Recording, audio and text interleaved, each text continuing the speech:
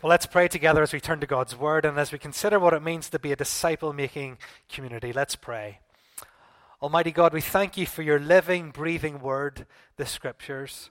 Thank you that you have promised to speak through it to us by your Spirit whenever we open it, whenever we consider what you say. And Lord, this morning we pray that as a community of believers in this place in Ravenhill Presbyterian Church, that you would speak to us and that we would listen to what you have to say. Oh Lord, may we leave here having heard your voice this morning. We pray this in Jesus' name. Amen. It's amazing, isn't it? We all know what companies make. You just look at their brand and you know what they produce. So Hovis, we know what they make, don't we? They make bread. Ferry, they make fantastic washing up liquid. Toyota, they make brilliant, reliable cars like the Avensis, which I drive. But we know what these companies make. But if you said the word church to a person on the street, would they know what the church is meant to be making? In fact, if you said it to each other, if you hadn't heard the kids talk earlier, and you said to each other, listen, what are we as a church supposed to be producing? I wonder, could you have answered it? You see, Jesus, he's very, very clear, isn't he? In Matthew chapter 28, he gathers his disciples, those that he's invested his life in, the past 3 years in, that he's trained, and he looks at them and he says to them, go and make disciples. You see, that's what the church is meant to be in the business of doing. We as a community are meant to be producing disciples. Now this morning we're going to think about that and we're going to answer two main questions. The first question is this: what is a disciple? And the second question is this: how are we meant to make them? What is a disciple, and how are we meant to make them? So what is a disciple? Well, the first thing you need to know is that it's not a religious word. The word disciple was used long before Jesus turned up on the scene. About 500 years before Jesus walked the earth, Socrates had disciples. And Pythagoras, that great philosopher, he had disciples as well. Many of the philosophers of the Greek world had disciples. So it's not a religious term, but it does mean something very significant. What is a disciple? I think there's three things that will help us to understand it. The first word is the word learner. A disciple, at the most basic sense, is a learner. So if you imagine a GCSE maths class, and you imagine the teacher at the front and the pupils sitting there, those pupils, those sitting under the teaching of the teacher, are disciples. The teacher is teaching them how to do maths. The teacher is answering their questions. The teacher is helping them to get what it is to be a student of mathematics. The person doing their driving test, they're a disciple of the driving instructor. At its most basic sense, a disciple is a learner. They're learning from someone. So it's a learner. That's the first thing. They're learning from someone who's ahead of them. What else? How else could you describe a disciple? Well, the describer is also a follower. A follower. A disciple is someone who walks in the way of another person. They follow their steps. Have you ever played that game as a child, Follow the Leader? You know, so the leader jumps and everyone else looks at them jumping and they jump too. Or the leader sticks up his right hand and everyone looks at them sticking up their right hand and they stick up their right hand too. Well, that's what it's like to be a disciple. It's to look at someone who's ahead, who's leading away, and it's to follow them. It's to copy them. It's to emulate them. It's to listen to them. It's to do what they're doing. It's to say the things they're saying to say. It's to look at someone and to follow them and to copy them. We were all disciples of our parents, weren't we, at one stage? It's amazing, isn't it? The things that we learnt just by following the example of our parents. We were all little disciples as children. We learned to speak. We learned some good habits and some bad habits. Even now as adults, you can see some of the things that you learned just by copying the example of your parents. So a disciple is a learner. A disciple is a follower.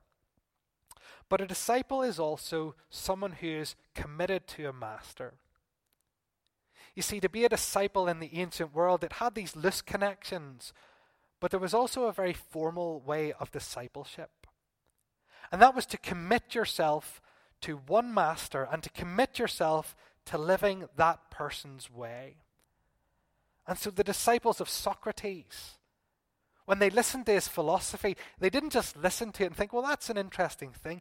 They listened to it and they ordered their life in light of it. To be a disciple is to be wholeheartedly committed to living under a master's way. In the Jewish world, that's what young men used to do. They used to find a rabbi, a man who was soaked in the scriptures, a man who knew the Jewish way of life, and they would actually apply to be under this rabbi's mastership. And if the rabbi accepted them, then they'd follow this rabbi for a number of years, and they'd hear all that he taught, and they'd order their lives to live under the way of this rabbi. You can see why Jesus was called rabbi now, can't you? Because that's what the disciples were doing. Following him, listening to him, and ordering their life under his teaching. What's a disciple? It's a learner. It's a follower. It's someone who has committed themselves wholeheartedly to live under the rule and in the way of a master. Now, you might not have thought about this before, but everyone is actually a disciple of someone. Everyone is a disciple of someone or something. The friends who you work with, the colleagues that you have, your mates who you go to school with, the ladies you drink coffee with, the blokes you play football with. Regardless if they're religious or not, they're disciples of someone or something. So there's people who learn how to behave and they learn how to react to certain social situations by learning from EastEnders. They watch their soaps and they see how the characters interact and how they behave and how they react to certain issues and certain topics. And they actually learn from that and they follow that. You have people who learn their morals from the newspapers and from the media. If the media say something is good and they promote something as being good, regardless of what it is, people say, okay, that must be good. I'll think that's good too. Or likewise, if the media say that something is bad, then people will say, okay, I'll adopt that as being bad. And you've also people today who commit themselves, who commit their whole lives to living under masters. I know vegans. Today is the most popular time, I think, in the UK ever to be a vegan. And there's nothing wrong with being a vegan. It's totally fine to be a vegan. You can be a Christian and a vegan. That's okay. But I'm amazed at the commitment that vegans have to the master of veganism. They bring up their kids as vegans. They're vegan evangelists. So committed. No dairy, no meat. Wholehearted commitment to the way of veganism. Do you see it? Everyone's a disciple of someone. Everyone's learning how to live from someone or something. Everyone has committed themselves to living in a certain way under the rule of someone else or something else. This morning, who are you a disciple of? This morning, who do you follow? This morning, who do you learn from? This morning, do you have a master? And if you do, who is that master? We're all disciples of somebody. And in Matthew chapter 28, as we learnt with the kids, Jesus gathers his disciples, the foundation of the church, the apostles. And he says to them, go and make disciples. But he wasn't just telling them to go and make disciples of them. He wasn't saying, Paul, you go and make a disciple of Paul. Well, Paul wasn't there, so that wouldn't really work. But you get it. He wasn't saying, Peter, go and make a disciple of Peter, and Andrew, go and make a disciple of Andrew. No, what did he tell them? He said, go and make disciples of me. Go away and disciple people, make them disciples, and teach them to obey everything I've commanded you. Go away and teach people how to live my way. Go to the nations and teach them how to live under my rule, under my mastership. Go out to the nations and teach them to live my way wholeheartedly. Go and make disciples. Go out and do it. And folks, this is what the church are meant to be doing. This is what we're meant to be doing. We're meant to be producing disciples. We're meant to be producing people who live under the rule of Jesus and enjoy the life that he has for them. We're meant to be producing people who are submitting themselves to Christ and living his way and learning from him and ordering their lives under his leadership. The church is meant to be a place where people who don't know Christ are discipled in such a way that they come to know him and believe in him. The church is meant to be a place where someone who's just become a Christian learns to take the first steps in following Christ. And the church is meant to be a place too where if you've been a Christian for decades, you're learning to grow and mature and develop. And this journey of discipleship, it's not ever meant to stop.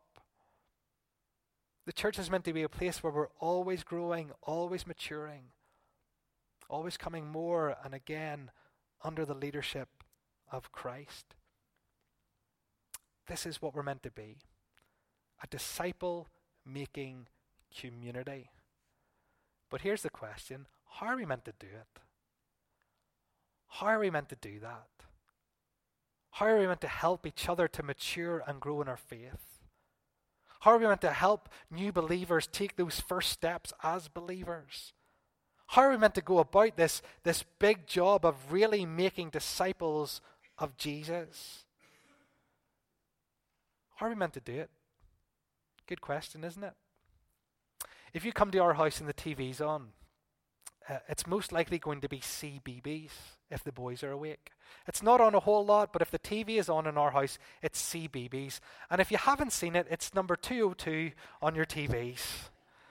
And you can turn it on there and you can see stuff and you think, oh my goodness, I can't believe they make ridiculous programs like this. I got to say, I'm not a big fan of CBeebies. I endure it. I would never turn it on if the boys were not home, apart from to watch one program. There is one program on CBeebies that if it was on and the boys weren't in, I may actually turn on and watch myself. And it's a program called Do You Know? And it's a brilliant program. Because what Do You Know asks the question, it says, do you know how it's made? And what it does is it's this girl, Maddie, and she goes into factories and she shows you how things are made. Have you ever wondered how a golf ball is made? What Do You Know? It will tell you. Ever wondered how your pasta is produced? What Do You Know? Because they've got footage of the factories. It's brilliant. Because she takes you into these factories and she shows you how stuff that we use every day is made, colouring pencils, how our beds are made, you name it. It's in this show. It's a brilliant, brilliant program. And here, whenever we hear Jesus say, go and make disciples, one of the things that we can ask is, how are we meant to do it? How are we meant to go about this? How are we supposed to make these disciples? Well, the brilliant thing is that the Lord Jesus Christ himself shows us. It's a bit like that program that they go into the factory and they show us with the camera. If we actually look at the Gospels, if we look at Jesus and how he made his disciples, we get a model of how we are to make disciples in the church. And what we're going to see is that Jesus really had a two-pronged approach. He did two things. The first thing he did was he preached to his disciples like this. So he'd stand up in a crowd of his disciples. There were at least 72 of them. There were probably more at different stages. And he would publicly teach them and he'd preach to them. And they'd listen to him and they'd think about what he'd said. And then they'd go away and they'd try to live that out. So he'd do some teaching up front, teaching people. But he didn't just do that. He didn't just tell people. He didn't just proclaim things. He didn't just kind of tell people to do something and hope they'd get it. No, Jesus did something as well as that. And we're going to see a number of things that he did. The first thing he did was he invested in a very small group of men. He invested in a very small group of men. Jesus, he loved the world, didn't he? He loved the whole world. And he preached to great crowds. Do you remember the crowd? There was 5,000 men who got the bread and the fish, and we don't know how many women and children there were. He preached to the masses. And he publicly taught big groups of disciples, 72, 120. He taught big groups of disciples like this. Like we're doing this morning, he instructed them in the scriptures. But if you read through the Gospels, what you will see is that Jesus has invested most of his time and most of his energy in 12 men. They're even known as the 12. You see it when you read the Gospels, don't you? And the 12 were with him. And the 12 went with him. And the 12 were on the boat. And the 12 were doing this. And the 12 were doing that. The 12, the 12, the 12, the 12, the 12.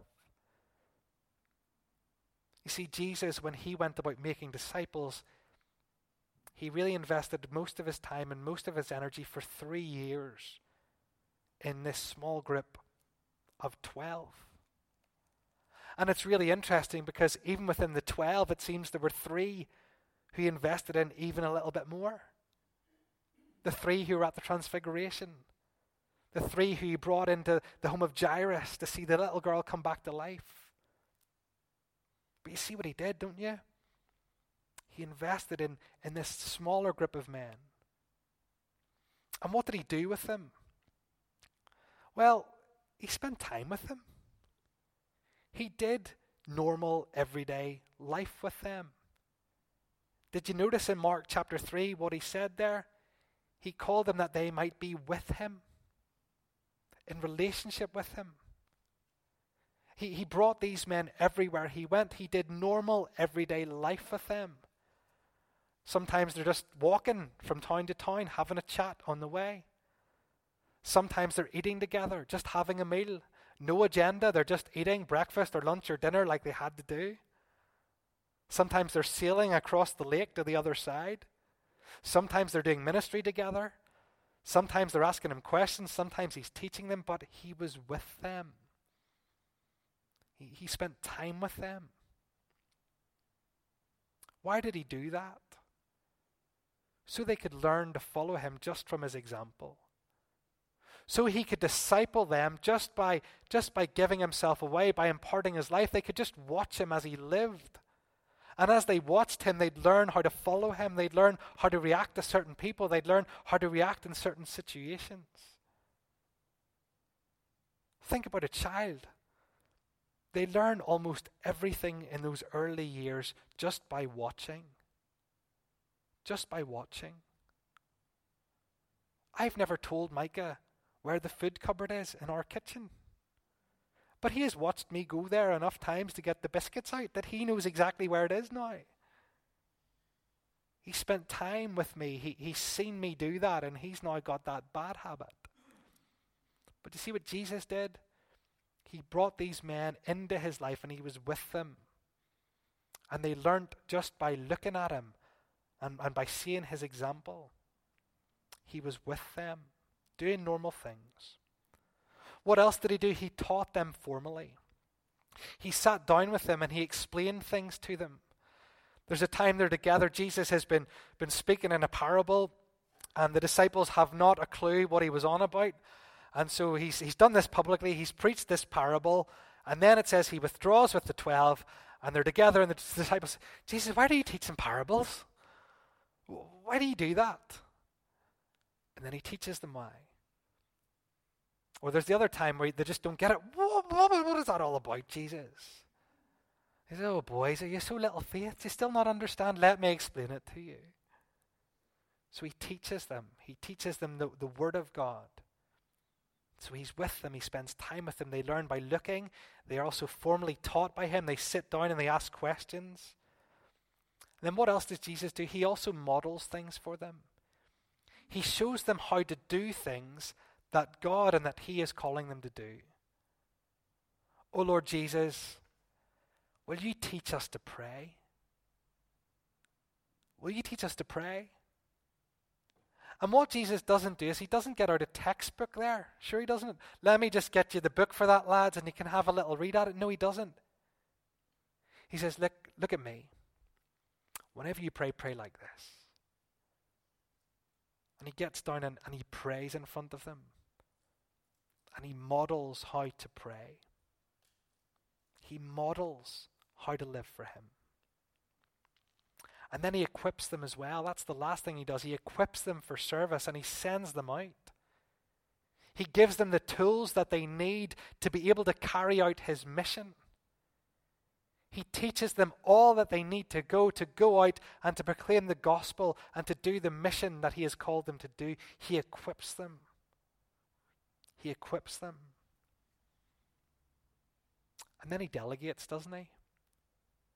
Because after 3 years of doing all of these things, the Lord Jesus ascends into heaven and he says, guys, it's over to you now. I've given my life, I've spent the time, I've invested in you 12, and I'm going now, and here's my plan. You're now to go and make disciples. You got to go do that now. I've invested in you, and now I want you to go, and I want you to invest in others, and I want you to make disciples. I want you to go and do it. And surely that's what he meant. Surely that's the model he expected them to follow. That they would go and that, yes, they'd preach to many and they'd see many converts, but actually they would also invest in smaller groups of men and be with them and teach them and model things for them and equip them and then delegate to them to go and do the same. Surely that's the method. Surely the way Jesus did it is the very best way to do it. Surely the way that Jesus did it is the way that we're meant to do it too. Randy Pope, what an awful name. That is his name though. He's called Randy Pope. And he's from the States. He's from Perimeter Presbyterian Church. He was over at the General Special Assembly in Coleraine a couple of years ago. And I've spent a little bit of time with him. He's a lovely, humble man. And he does a lot of work on discipleship. And he sums up the way that Jesus did discipleship like this. He says that Jesus labored in the lives of a few with the intention of imparting his life, God's word, and the gospel in such a way as to see them become mature and equipped followers of Christ, committed to doing the same in the lives of others. He labored in the lives of a few. The intention was to give his life to them, to impart God's word to them and the gospel to them, so that they'd become mature and equipped followers of him, and so that they would go and do the same in the lives of others. And folks, I think this is what we're meant to be doing as a church. I think we're meant to be gathering into small groups, and in these small groups, learning how to follow Christ better. I think we're meant to be gathering into small groups and being equipped for mission, and have things modeled for us, how to do things and how to live for Christ. I think this is what we're meant to be doing. We did a pilot group from January to June here at Ravenhill, and we had a number of people involved in that just to see what this was like. And I asked at the end of the year for some feedback, and the feedback that I got was overwhelmingly good. And what made these little groups different was that people weren't just being told, go and study the Bible, go and read the Bible. But in the group, they were being shown how they might go and do that. They weren't just being told, you need to go and pray more, but they were given some models and ideas of how they might be able to do that. They weren't just told, here's what this is, you got to believe it. They were given space to ask their questions and to develop and discover for themselves the answers. And the exciting thing is that in September, October, we're going to start another couple of these groups. And I want to just flag that up now, because maybe you would like to be in a group like this. If you do, come at the end of September. There's going to be 2 kind of information evenings. One will be on a Wednesday night, one will be on a Thursday night. And if this is something you'd like to be in, if you'd like to be in one of these type of groups, then I'd like to encourage you to come along to that. But more information will be coming at the start of September. But folks, we're called to make disciples. And we're called to do it, I think, in the way that Jesus did it. But I want to finish by saying something that is related but slightly different. And I think this is more of a challenge than anything. The church as a whole is called to make disciples. But you and I, we as individuals of the church, we're called to be disciples. Each of you, sitting here, and myself, we're called to be disciples of Jesus. We're called to be continually learning from him. We're called to be continually submitting to his leadership and living under his rule. We're called to obey him. We're called to give our hands in service to him. We're called to be corrected by him. We're called to spend time with him. We're called to become more like him. Folks, those of us sitting here this morning are called to live for Christ. We're called to be disciples. One of the biggest mistakes I think that I have seen made in the church sometimes is the idea that being a Christian and being a disciple are two separate things. This idea that kind of a Christian is someone who has a belief and a faith and has believed the right things, and a disciple is like that next more serious step. But that is a total mistake. That is found nowhere in the Bible. They were called disciples right from the start. They weren't called anything else. Jesus didn't call people to become Christians. He called them to follow him. He said, "Everyone wants to follow me must deny themselves, take up their cross and follow me." He doesn't invite us to easy religion. He doesn't invite anyone to church attendance. He doesn't invite anyone to some sort of comfortable faith of some sort, some vague Christian belief. No, he calls us all to be disciples. He calls us all to be disciples. That word Christian, it was first used to describe disciples because Christian means Christ-like. Look at them, those Christians, those little Christs. But it's never used by Jesus. We're called to be disciples. And maybe you're here this morning, and at one stage you started out as a disciple of Jesus. You were going to give him your all. You were going to live under his leadership. You were going to follow him wholeheartedly. He was going to be the one that you were going to live for all your life. And maybe you've got sidetracked. Maybe Jesus is no longer at the center of your vision. Maybe you've got sidetracked into churchiness. Maybe you've got sidetracked into religiosity. Maybe you've got sidetracked by something totally different. But maybe the kind of direction you were once going, following Christ, it's not that direction anymore. You've kind of swerved off the path. If that's you this morning, listen to these words that Jesus spoke. Come follow me. Come follow me. There's grace for you. If you've gone off the track, he invites you back on.